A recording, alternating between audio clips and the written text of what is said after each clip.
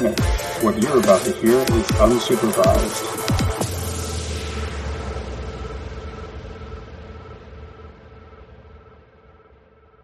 Welcome back to the Unsupervised Podcast, hosted by Stanley Cup of Chowder. My name is Adam Denhard. I'm one of the contributors here at Cup of Chowder, and I'm joined today by Jason. Jason, how are you doing today? Great. How are you doing, Adam? I'm good, Jason. This Jason Silva. He's one of our writers as well, and also joining me is the veteran of the podcast, Colin Beswick. Colin, how are you tonight? Hey, I'm doing pretty good. Glad to be back on. Listeners, I'm sure super excited to have me back after my hiatus. Looking forward to talking a little bit of hockey. Yeah, it's been a while since either of us have been on there, really. So, how was your Thanksgiving, guys? Did you guys have a chance to celebrate the holiday with family? Yeah, I had a good time. Kind of kept it small scale, just me and the wife this year because we're kind of far away from the rest of our family after we moved. But we had a really nice time. Yeah, we did. We did sort of the traditional Thanksgiving with my sister hosted. She's getting married later this year, so her fiance's family and my family, and it's the first time we've all really gotten a chance to meet each other. So, that's exciting. Awesome. Yeah, it was a good time. So no complaints there. Yeah. I stayed kind of local too. My family's more or less around Eastern Mass, so it makes it easier for us. So why don't we chat about some good health news so far in the last couple of weeks since we've been on the podcast. The injuries to John Moore and Kevin Miller have kind of faded away. They're back in the lineup, and I'm glad that they were not out for too long of a time. How did you guys think they did coming back in? Well, with Moore, obviously the thing that jumps out is obviously the game-winning goal. But the player that actually stood out to me more, and the player I was more excited to get back personally, was Kevin Miller. Just because I think what they were missing was a little bit of physicality, more of the defensive aspects, with so many of their defensemen out. And Miller, I thought he had a really good game back in his second game back. I didn't notice him as much against the Red Wings, but against the last couple of games, he's looked pretty good, especially in his defensive end. Having a little bit of size, strength was definitely missed. Yeah, I agree with that. I think his first game back with Detroit, I think he kind of got eased back in a little bit as much as they could with all the injuries. But starting against Pittsburgh, Cassidy threw him to the dogs. I mean, he played 27 minutes in that game, his second game back from an injury, which is pretty remarkable. And then he just played 23-42 against Montreal. So he's getting leaned on, and I think he's been really stellar so far. Yeah, it's been I know both of them have been welcome recovery from kind of the patchwork that Providence has provided to Boston in this sense, and definitely John Moore scoring that game winner the other night was an instant impact, and to have that kind of backup to be able to put Boston over the top of the power play towards the end of a game against arch rival, so to speak, Montreal. I think they're on different levels in the standings around this time of year, but there's always a good game to get up for, and glad to see that Moore could contribute right away. I was a little surprised too, that Kevin Miller was getting put in for almost 28 minutes against Pittsburgh. And what do you think? That might have been too fast of a comeback? Because I wouldn't want to jump right back into well above what would normally be expected of a player. I think you got to do what you got to do. And with the injury situation being what it is, especially with so much quality defense out of the lineup with Zdeno Chara, I think maybe Bruce Cassidy's hands are a little tied on it, and I think he probably looked at Miller and said, "You look good." And maybe he asked him about it. I don't know, but I think he performed up to it. He definitely stepped up. So 27 is a bit much, but like I said, you got to do what you got to do. Yeah, it's like Erik Karlsson, it's Suter range there, 27 minutes a game. But I suppose he has fresh legs too, and they've leaned a lot on the younger kids, and they gave him a chance to sort of tinker with the minutes and get it lower for some of the younger guys. So I can see why they went a little heavy on Miller. Yeah, and with his injury being it was a hand injury, I believe. It's not like it's impossible to, stay in shape on that layoff too. So a little bit different than if it was a knee or something like that. Yeah, I know he's been skating for a while, so I'm sure his conditioning is at least close to where it normally is. So right. Absolutely, yeah. Yeah, and speaking of, so we had the good news. Now the bad news that I think has been most obvious to Bruins fans since he went down, but that Patrice Bergeron has had to come out of the lineup with that rib injury, which is disappointing to say the least. And I know that there's a good glut of offensive power on the Bruins lineup now. It's a real sore spot for defensive coverage, and missing Bergeron is going to hopefully not have too deep of an impact, but the next couple of weeks are going to be kind of brutal as he recovers from that. Yeah, I think we all learned a new word, sternoclavicular injury, along with the rib injury for Bergeron. We were joking earlier, we're just going to have a 5-minute segment of us just quietly sobbing, because both Chara and Bergeron are out. But, not so much to my surprise, but the team has done pretty well in the games that Bergeron and Chara both have missed, which is a really positive sign. They're not blowing teams out by any stretches, but they're managing to get points, whether it's, making it to overtime or actually winning like they did against, the Canadians. So it's good to see, because obviously losing arguably your two most important players in Bergeron and Chara is a pretty tough break. Yeah, I think with what we've seen before, especially the Bergeron injury, with the top line carrying the load so heavily, this almost forces the depth scoring to pick it up. Not just through necessity, but also because of the different lineup changes and juggling of the lines and slotting people in with different players that they're not used to playing with. So it could be a little bit of a blessing in disguise in that way. Could actually get some guys some more minutes that maybe need a little more opportunity and could see a boost in production, so that once Bergeron comes back, maybe you'll see a little bit more of that spread out scoring that could actually benefit the team. Yeah, I thought that it was noticeable that he wasn't on the ice, but the reshuffling that you mentioned of that Cassidy made of those forward groupings was fun to watch. It was we're recording on Sunday night, so it was last night against Montreal that it was the Krejci line that was a new look. Pastrnak and him got to play a little bit more together. DeBrusk got shuffled in, but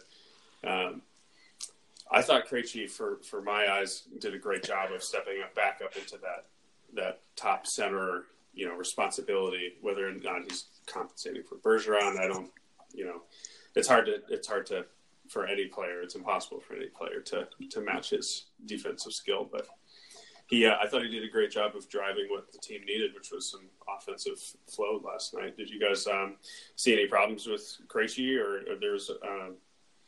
I had a question about how JFK was doing too, but I think we can get to him a little bit later too. No, I think Bruce Cassidy put it best after the game. I believe it was after the Pittsburgh game, not Montreal, but he said that Krejci was the best player on the ice to his eyes, and I think I generally agree with that. I know Krejci has always been sort of a lightning rod with fans who either love him or hate him. I think he's a good player. I think he's a pretty good second line center, but you absolutely needed him to step up with Bergeron out, and it does seem like he's taken his game, up a little bit. He's much more noticeable on the ice, using his speed a little bit more than I think we're used to, and that's what you want out of a highly paid veteran player like Krejci. I think he's done a really good job. Yeah, I think if he's going to get minutes with Marchand and or Pastrnak, I think you're going to see. You're going to notice him more, because he's such a creative player, and he does such a great job of making offense for other guys. So playing with guys like that who can finish and can get to the net. Certainly Jake DeBrusk is the same as well. I think can take a creative guy like Krejci and really raise him to the next level. Yeah, would you see any other kind of shuffling that would make sense for top two line? Because I know that the hope going into some of these games was that JFK might be able to slide up the lineup. If he had been playing some third line center roles, that he might just be able to up the minutes. And it doesn't look like he's been getting much of that opportunity. He only played, 7 13 minutes, but not even in the game against Montreal last night. And I don't think that. I think, like you said, Colin, Butch Cassidy kind of does always put it best when he says something like he has enough to handle out there. He was talking about JFK. Do you guys think he needs any more minutes? Do you think he's just going to kind of ride it out in the bottom half of the lineup? I don't think that he really has any business getting many more minutes, to be honest with you. I mean, just by the eye test, I think how much do you notice him when he's out there? He's not doing anything particularly impressive in that bottom four. And then I pulled a bunch of numbers just to get an idea if what I'm seeing really matches up with what he's doing, or if he's just being subtly good. And he's really not done anything. Honestly, he's obviously he's got the 2 goals, which were both very similar goals. Just kind of in the right place for a rebound, which is good for him. But aside from that, he's at 5-on-5. He is only and he's played 8 games now. He's only attempted 8 shots. Not even on goal. He's only attempted 8 shots, which is on a per 60 basis. It's the 8th lowest in the league for anybody that's played more than 50 minutes. And that's while getting almost 65% of his zone starts in the offensive zone, which is the highest on the team. So it hasn't been great for him. Yeah, I think that what we're saying here is sort of a really strong indication of where the team is at with their center depth, even before Bergeron obviously was injured. But I totally agree. To use your phrase, I don't think he really has any business getting any more ice time than he currently has. Like you said, I don't think he's particularly performing all that well, and I don't want to be too harsh to the kid. Not what I'm here to do, but you look at sort of the underlying numbers. He's not driving possession. My biggest criticisms with him since he's been drafted and the games that I've watched him in training camp and rookie camp, and now obviously playing some games up in the NHL, is that he doesn't skate with that much speed, which is, you don't have to necessarily. Certainly there are players who can be successful without, the speed. But the other one is that he doesn't shoot the puck. And, you just mentioned it, but that's something I've been sort of harping on, as I watch him play, where it's like, if you have the shot, take the shot. You're here for a reason, and that's something that I have to imagine the coaching staff is, if they haven't already, they will be mentioning to him, because, you're in the NHL. They need you to help offensively, even if it's in sort of a secondary scoring role. And, you're getting at most like a shot a game at this point just isn't going to cut it. And so do you think that might be more of how he had been being coached to play, to come up as a defensive forward, not putting himself in a position to shoot? Or because I haven't been able to watch every game that we've had so far in the last couple of weeks, but if he's getting chances and not taking a shot, then I totally agree with you that, he's got to at least try and put the puck on net occasionally. I think it's a little bit of both, and that's a good point. Sometimes when you see a lack of, shot attempts, it's that they had open shots and they weren't taking them. And sometimes it's that they just aren't getting into positions to take, a worthwhile shot. And I think it's a little bit of both with him. Like I said, I to my eye, he doesn't drive plays necessarily. I think he's been okay defensively, but in terms of possession and actually driving, scoring chances, I haven't seen much of it. So it's probably a little bit of both, in that, he's not getting to those spots. And when he does, he's still deferring to other players.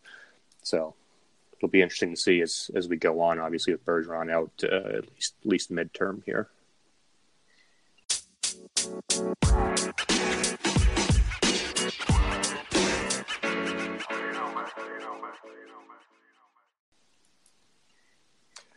Do you so a couple of the other people that we've had to call up have been mostly on the defensive side, which I guess is fortunate for the forward group, but definitely a nail-biting couple of weeks. I'm surprised I have any nails left.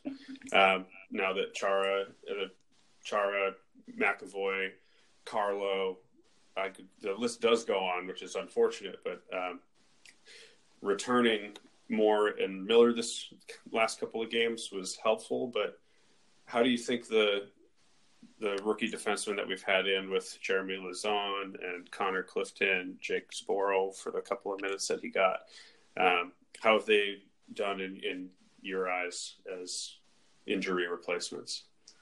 I think in particular, I'm most interested kind of like the dichotomy between Lausanne and Clifton, the two we've seen certainly much more of.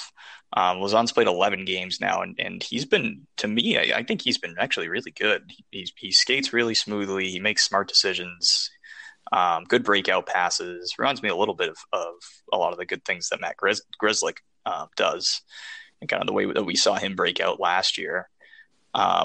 And he's been performing well, especially in some of the underlying stuff. He has a 52% in the expected goals category, all while actually getting some relatively tough minutes.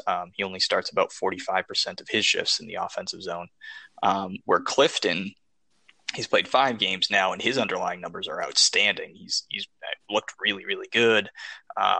He's a fun player to watch for sure. But he's definitely been a bit lucky. He's gotten a ton of shifts in the offensive zone, 67%. He has a PDO of 107.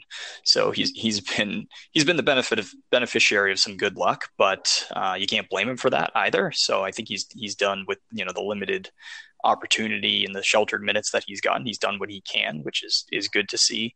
I just think that it's a bit of a sign that Bruce Cassidy might not entirely trust him so much yet, but he definitely does trust Lausanne, which is a good thing. It's a very good sign for his future. Yeah, both are accurate. I just wanted to point out too that I don't probably look nearly as deeply as you do into stats, but the fact that Clifton is sitting right now on top of Corsica Hockey's list for Corsi 4, it cracks me up, and I think that Lausanne has gotten the time that he earned. But I've been a little more nervous in that early Grzelcyk feel for him, just because I know that Matt had his own growing pains and kind of pushed right past him to start a new season. But Colin, how do you think Lausanne compares to Grzelcyk? Do you think that he's in the same boat, and is Clifton as outstanding as he seems, or do you think, like Jason thinks, he's going to crash back to earth a little bit? Yeah, the Clifton one is interesting to me. Like Jason said, he's been a blast to watch. He's one. It sounds funny to say, a guy who probably wouldn't have seen NHL ice this year if they were planning out the year without injuries. I don't think that he would have, been in their first couple of call-ups, but obviously with them being decimated, it's been, next man up, over and over and over again. But I think he's looked pretty good, but I think you always have to look or take that with a pretty large grain of salt. And I think in the last couple of games, we're starting to see, even just using time on ice as a proxy for how coaches feel about a player. If you look at the time on ice and the usage, it's pretty clear that, he was sort of their sixth defenseman or at best.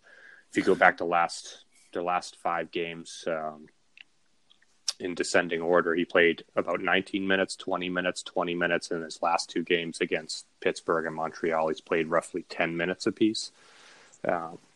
So my guess is we won't see much more of him as we start to get more players back healthy. But while he was up here, I think he certainly raised his stock as much as one can in 5 games or so. But I agree. I think as much as I've loved watching him, I wouldn't expect to continue. If he does get the chance to keep playing, I imagine it'll be in a much more low-minute, sheltered role. With Lausanne, though, I agree. I think that he hasn't received a lot of fanfare, obviously with a lot of the media focus being on the bigger players and the injuries. And, we've had some marquee matchups here lately. But I think he's quietly done a very, very good job in the role that he's been asked to play. And, the old adage is that the less you notice a young defenseman, the better. And I think that for the most part, he's matched, that saying that you don't necessarily notice him that much on the ice. And that's a good thing. He's not making egregious mistakes in his own end. I think that, he's done okay in terms of transitional play. His underlying stats aren't going to jump out at anyone, but, he's not hurting the team. And for a player who's really seeing his first professional action here, it's a pretty strong sign. I know, fans have been waiting for him to sort of make his mark for a couple of years now. And I think he's really taken that step forward this year. So I'm interested to see how he continues to play. So that's interesting too, because if he's and I agree that he's kind of pushing for maybe not a spot on the NHL roster, because I know we have people backlogged on the injury list, and these players will come back eventually. So probably won't get a full-time gig with the NHL or in the NHL with the Bruins this go round. But you think, I'm wondering if it's something that Don Sweeney can do to make a move that's going to improve the team now, given that the window for the core, Chara's window's slammed shut a while ago, but the fact that he's playing with Marchand Bergeron, and now that Pastrnak is driving back up the offensive power a little bit, does Lauzon give Sweeney that ability, or do you think that he's going to try and stand pat on the prospects and bring them along a little more slowly? I think that the organization is probably quite willing to move a younger player or two this season. You mentioned the window, obviously, with some of the veteran players. I don't know how Sweeney and Cam feel, but if I'm in their shoes, I would be hesitant to move, defensive prospects near the top. I think they have enough young forwards that they can, for the right deal, I wouldn't hesitate to give them up. But I think right now, from what we've seen with Lauzon, it's him and Vakanainen are the two top defensive prospects. I know Zaboral is often mentioned with them as well, but in the limited action we saw, he didn't particularly look all that great to me. And I think he's probably a step behind them at this point from what we've seen. But I'd rather that the team moves a young forward or two before they're moving, they're what I think is a fairly shallow defensive pool.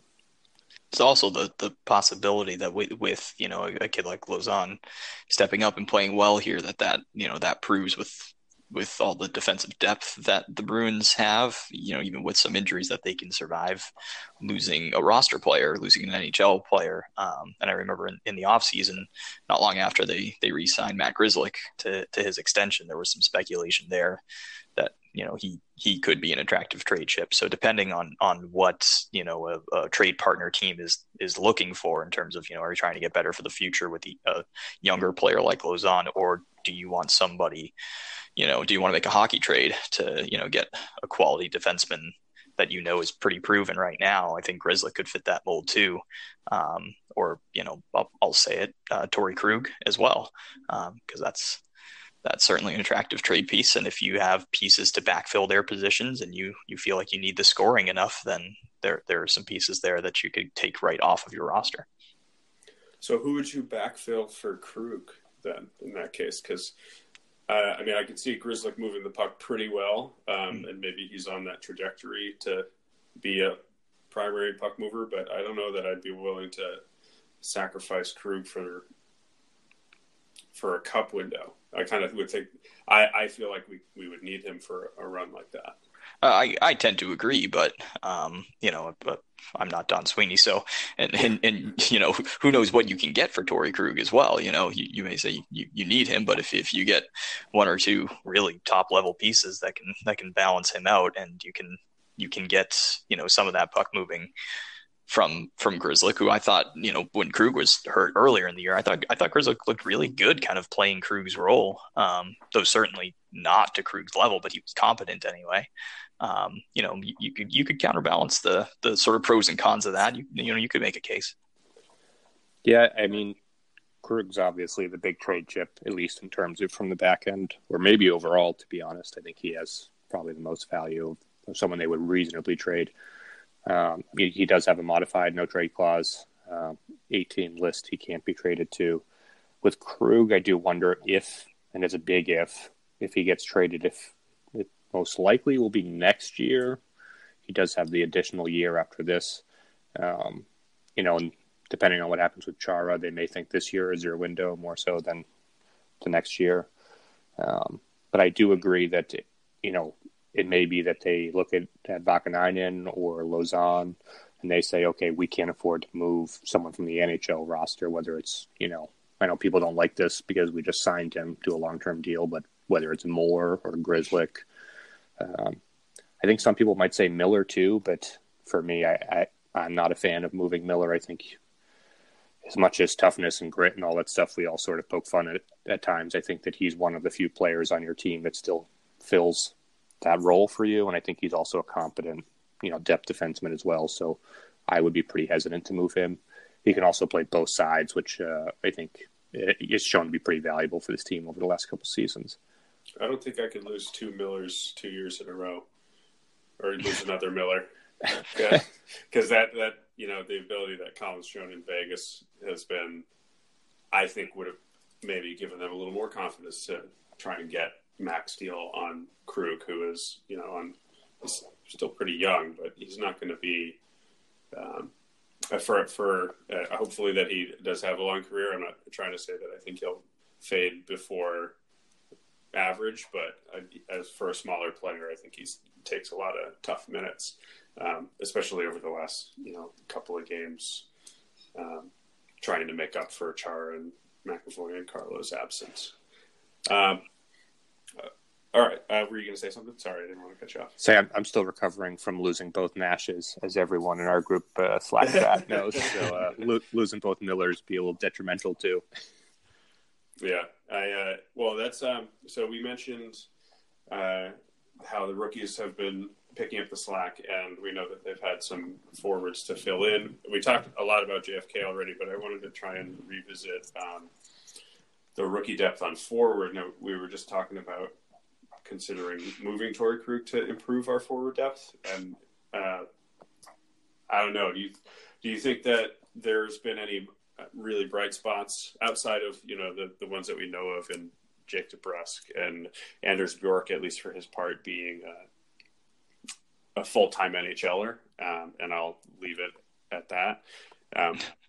But has Cave picked up any of the slack just in the last couple of games that he's played, or is there anybody that you guys have noticed in Providence that might be able to backfill the scoring that we're missing? There's one guy, Ryan Donato, which did not go well to start the year, but we know what he's capable of. And since he's been in Providence, he has produced a bit, which is great to see.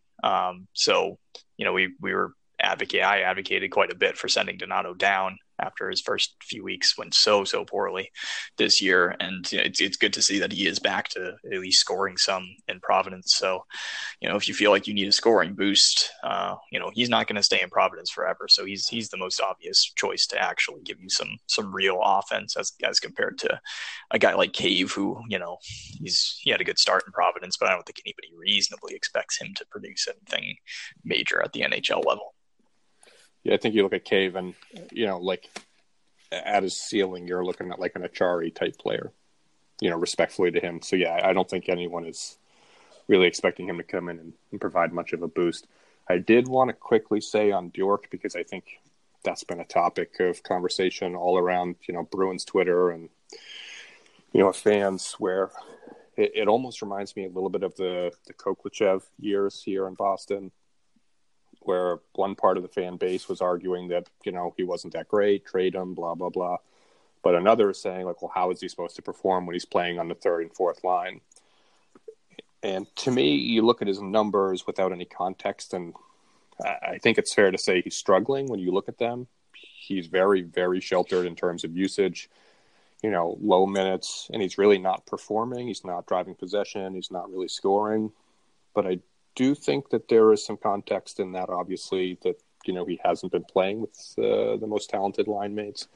But it's a bit of a catch-22, because if he is the player that a lot of people think that he is, you'd like to see him at least perform somewhat farther down the lineup instead of just gifting him a spot with Bergeron or Krejci or whatever. And it's tough. I mean, that's part of the hard part of evaluating young players is how much is it, that their line mates are driving them and how much is their actual talent taking over. I will say with me, the eye test, he shows flashes here and there of high-end ability, but I don't think that he's been as consistent as a lot of his fans think that he is. So I think that the next month or so is going to be really telling for Bjork in particular. But on Donato, I assume we all agree that it's an inevitability that he sees some NHL time again this year. Do you guys agree with that? Yes. Yeah, I would agree too. at the very bare minimum if it's like as a black ace in the playoffs, but for sure I think he's going to make a reappearance in Boston. I was just skimming over the Providence lineup and was curious because it's hard to know because I would fully admit I don't have any real opportunity to watch Providence games, but the fact that Donato is the one that's been lighting it up as of late. Colby Cave definitely earned that call up, but I'm wondering if we're going to see Fitzgerald or Hughes, and I would say Kovar, but if I'm mistaken, is he the one that we're waiting to have sign a real contract? I'm trying to remember who was there on so that's a tryout. That's him, and I guess we're all. I did this too. Matt, our AHL correspondent, was saying it's Kovash. I guess that's how you say Jan it. Kovash. But yeah, he's sort of in limbo, and I've fully been expecting him to find some news out one way or the other. I've seen reported that he has offers in Europe and with the KHL as well. He's performed, in the AHL, but I know, Mark Diver, who's great, has mentioned he doesn't have an NHL pace to his eye, and I've seen that from a few others. I'm not sure. I think we're all fans and media alike are sort of waiting to see, what happens with him. I know his agent, Alan Walsh, has been sort of pumping his tires quite a bit on social media recently, but so far there hasn't been any news with him. It's tough, though, because you look at, you mentioned him, but, the Bruins are sort of hurting not only for forwards, but they're also hurting at the center position as well. So it's tough trying to find players that can perform at center versus just, calling up Donato, who obviously he's played as a wing up in the NHL. So we discussed a little bit more about Bjork too. Do you think they might end up sending him down if that next couple of weeks, like you said, doesn't go in his favor, to try and make room for some of these other guys to get called up? Because I honestly don't know of a better way. If they've done a decent job of leaning into their youth movement over the last couple of years, and I think we've seen some positives out of it, though they've been a little slower than from a fan's perspective might need to be. Do you think Bjork gets dropped, or do you really think that Cassidy and Sweden are going to keep him up in the NHL? No, I think this is just my opinion, but I think it's pretty reasonable to think he's in that discussion at this point. And it may even be one where they 1-for-1 bring Donato up and send him down. Bjork is waiver exempt, so he can be sent down to Providence without having to be exposed to waivers. And it sort of feels like, in the early part of the season that's sort of what we're looking at, is they're going to keep trying out players, until one or two of them really stick. Like I said, so far to me, Bjork hasn't done enough to, nor has, really many of their depth forwards, and that's a whole nother topic, but he seems to be struggling to me in particular. Yeah, and they don't forget they early on last year they had to try some of this stuff too, because the injuries were real bad to start the year last year, and ultimately we saw Danton Heinen stick, for instance.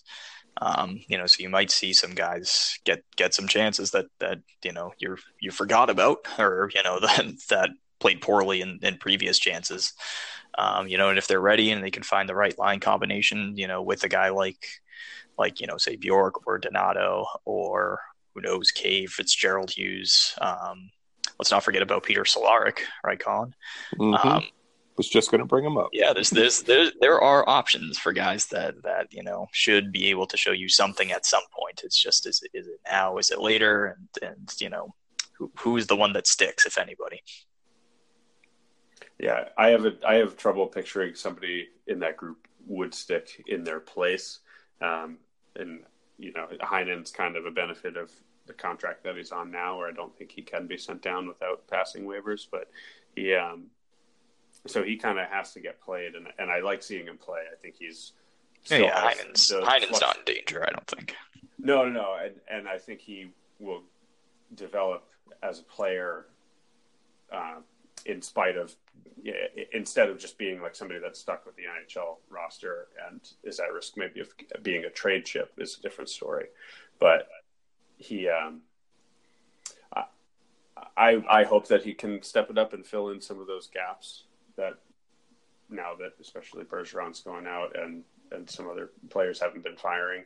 It was nice to see David Backes at least make a spirited comeback, if not a sustained one. But his game against Montreal and his play over really the last couple of games has been inspiring, to say the least. And I thought he played really well. He was a super valuable part of the last game. I was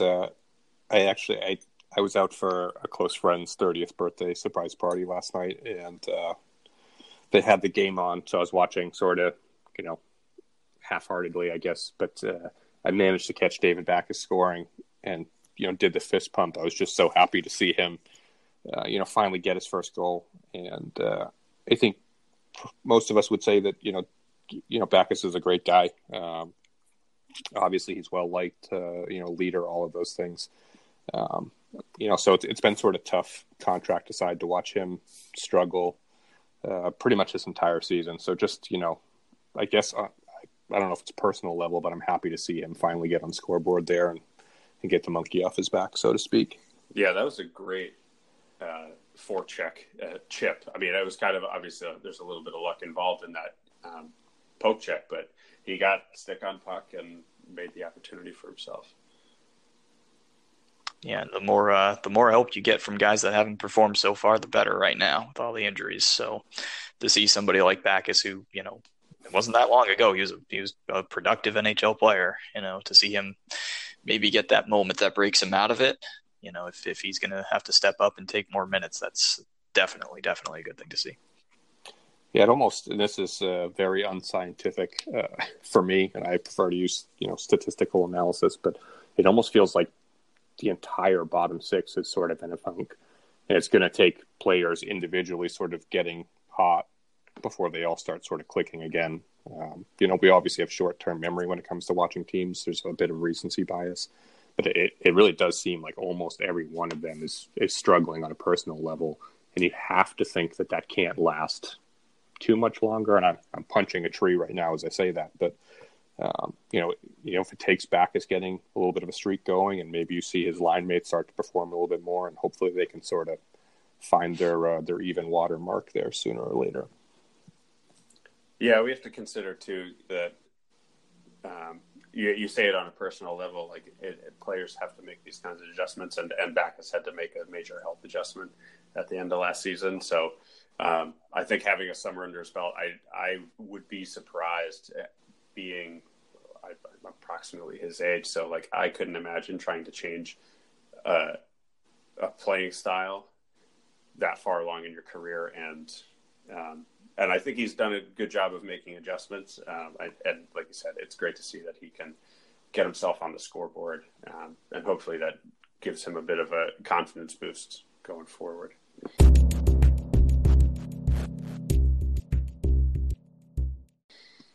All right, so I think we have some time here to turn to the calendar. So I'm just going to give a quick list off of the games that we're going to see between now and when hopefully will be our next edition of this podcast.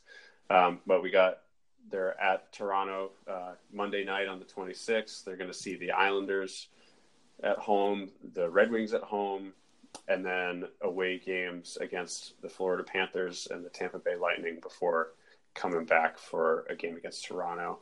That last one, the Saturday, December 8th Toronto game I think is my feature, but I'm trying not to look too far ahead. Only I say that because I'm going to be at the game. I won't have to actually pay too close of attention, but I definitely will probably be standing the whole time with the Garden Gods.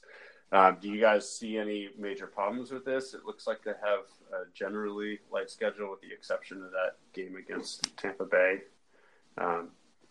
But how do you guys see them faring over the next couple of weeks?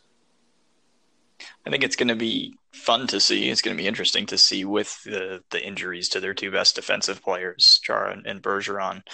Having 2 games against Toronto in there and 1 against Tampa should be pretty dicey with the offense that those teams can put up. So I'll be fascinated to see if the Kevin Millers of the world can hold back the forces that those two teams bring to the table, because they can score like crazy.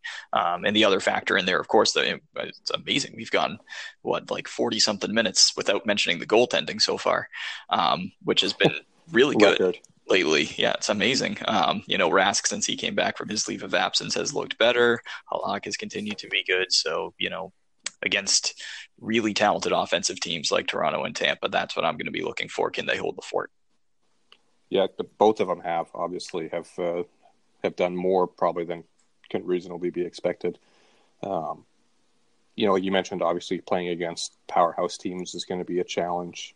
Although we don't officially know, it does sound like at least some combination of Carlo, McAvoy, and Vakanainen, if they don't send him down, will likely be available in the next couple of games. Again, rough timeline, but they've all begun skating again. I know McAvoy and Vakanainen were skating and practicing in the non-contact jerseys fairly recently.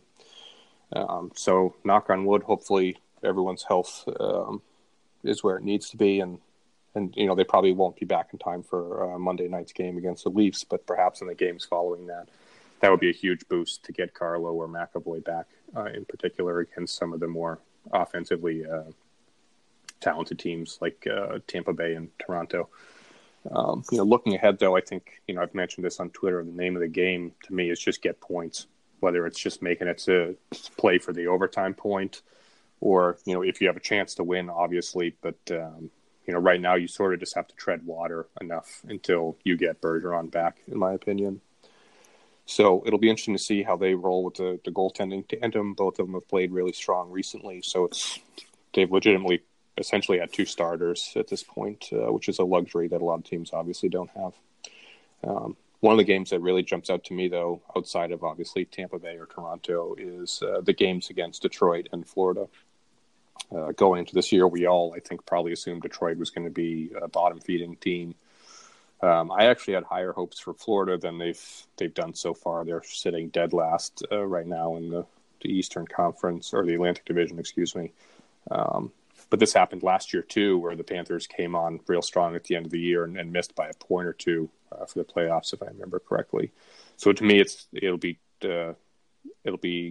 kind of quietly huge if the Bruins can win both of those games and widen the gap between 2 of their competitors in the Atlantic.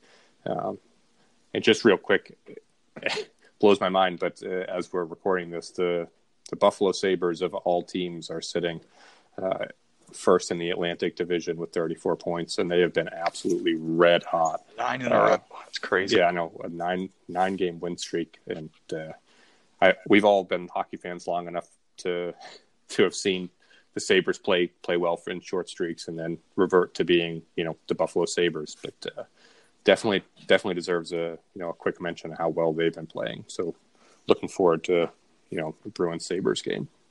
Yeah, that's the dark horse, I guess, game for this next couple of weeks, because that didn't occur to me until right before we sat down to chat today. So I think they'll probably crash back to earth a little bit more. I say crash, they might drift back to earth, because it looks like they're being the Buffalo is able to sustain how they've been doing, at least for the first quarter of the season.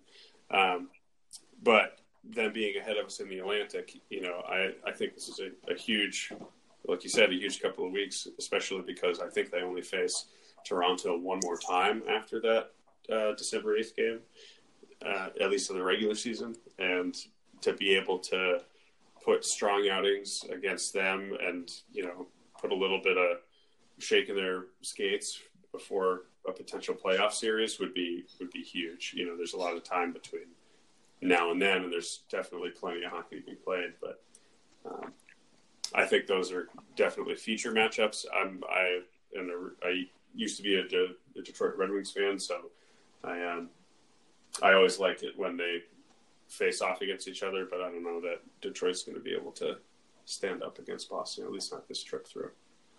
Yeah, Detroit, it's dumb to just circle a game and say, oh, Team X will win. But, Detroit doesn't necessarily scare me if I'm a Bruins fan, game to game or season wide either.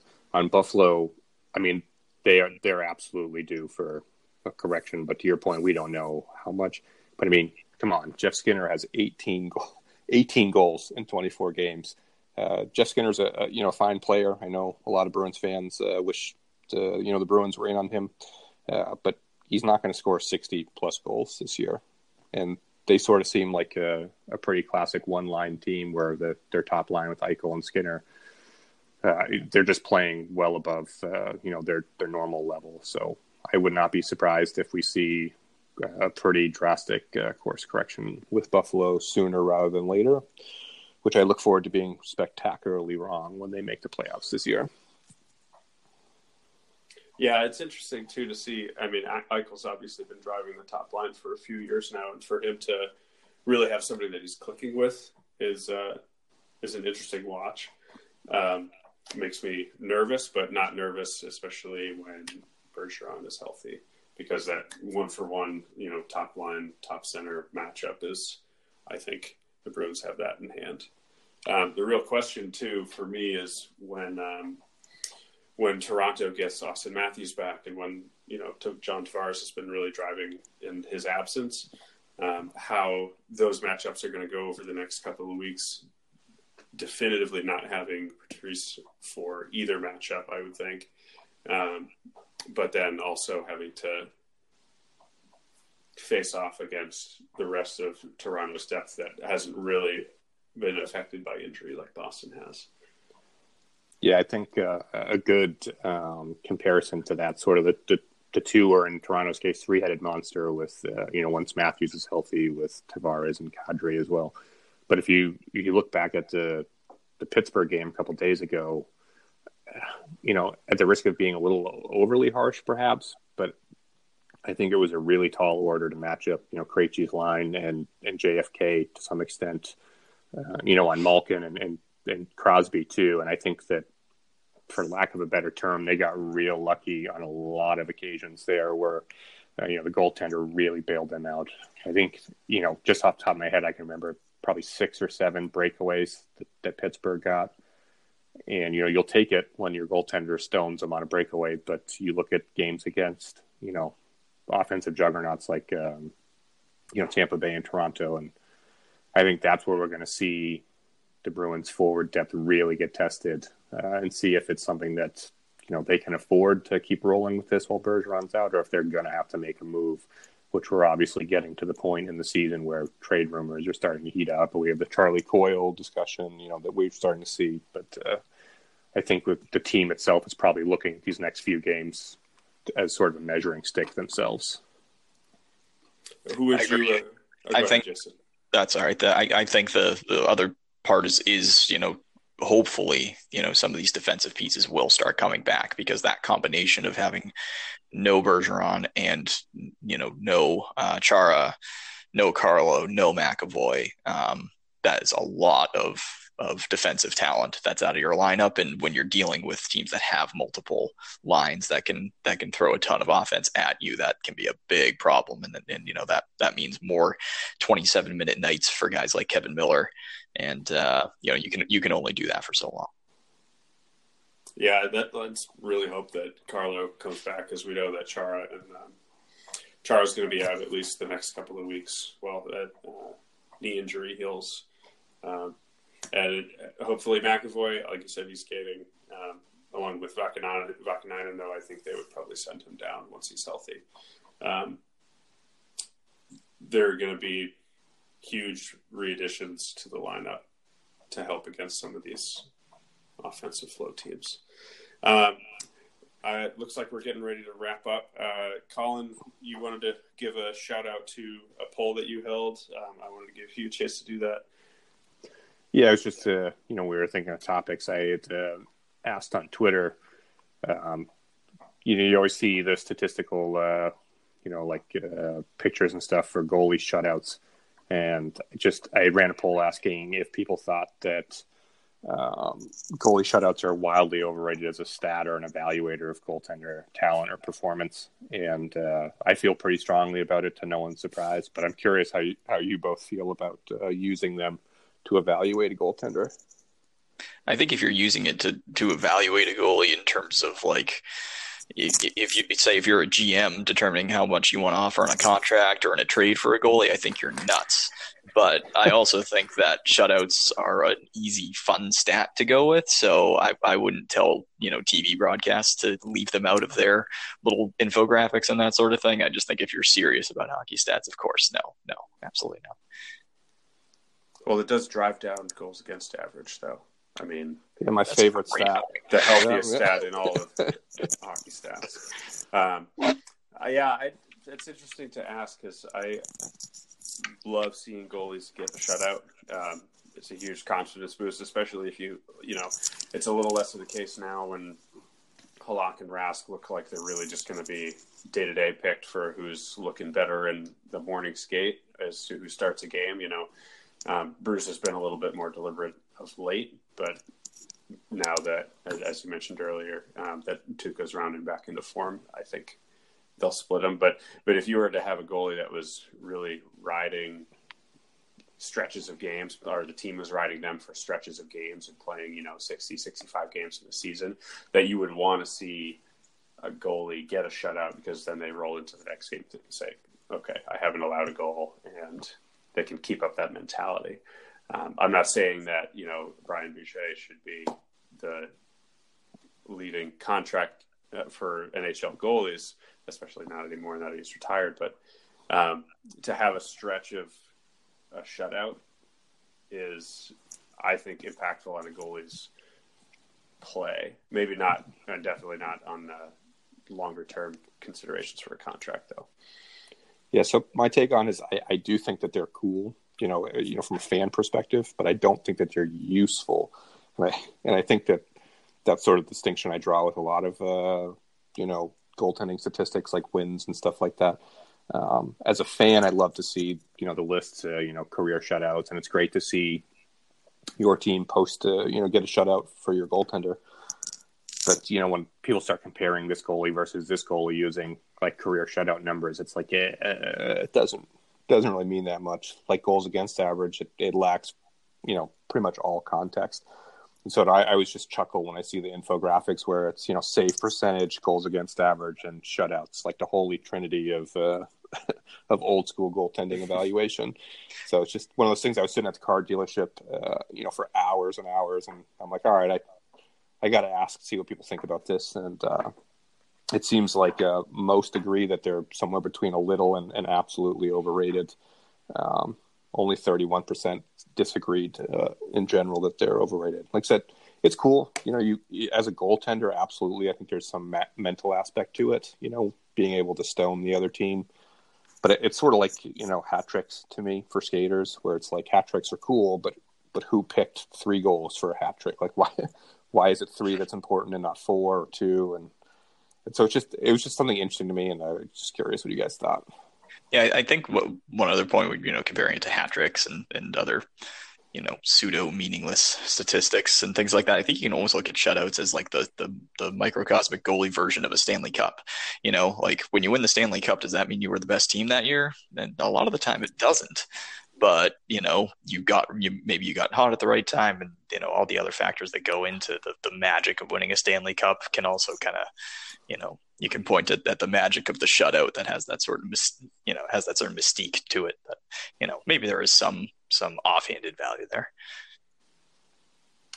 Yeah. And I think it's, mystique might have to wait until you get a real shutout streak rolling, but for sure, it's not going to be super indicative of a goalie's longer term ability.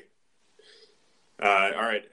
Anything you guys want to touch on before we pack it up for the day? Any Black Friday shopping you didn't get done yet? Nope. All of it. that you haven't gotten done yet? Correct. Absolutely not. Yeah.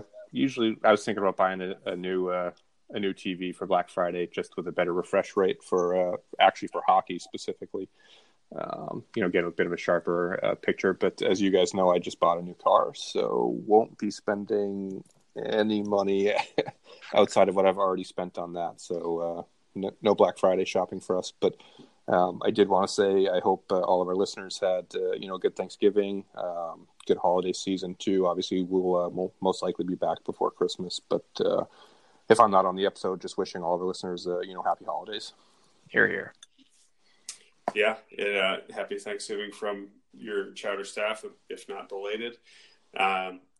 Colin will try and get him to bring back that Tracer Cup, since it doesn't sound like you're getting that better TV, so you can follow the foxtail around the ice.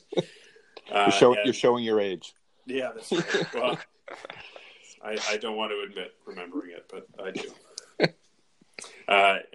So Chowderheads, don't forget to follow us at Cup of Chowder on Twitter. You can also follow the podcast specifically at SB Unsupervised. Myself at Creative Anomaly on Twitter, at C Beswick for Colin, and at Jason Silva 67 for Jason. So keep in touch with us. We'll see you out there on the Twitter sphere and for our game coverage, and you'll hear from a few more of us in a couple of weeks.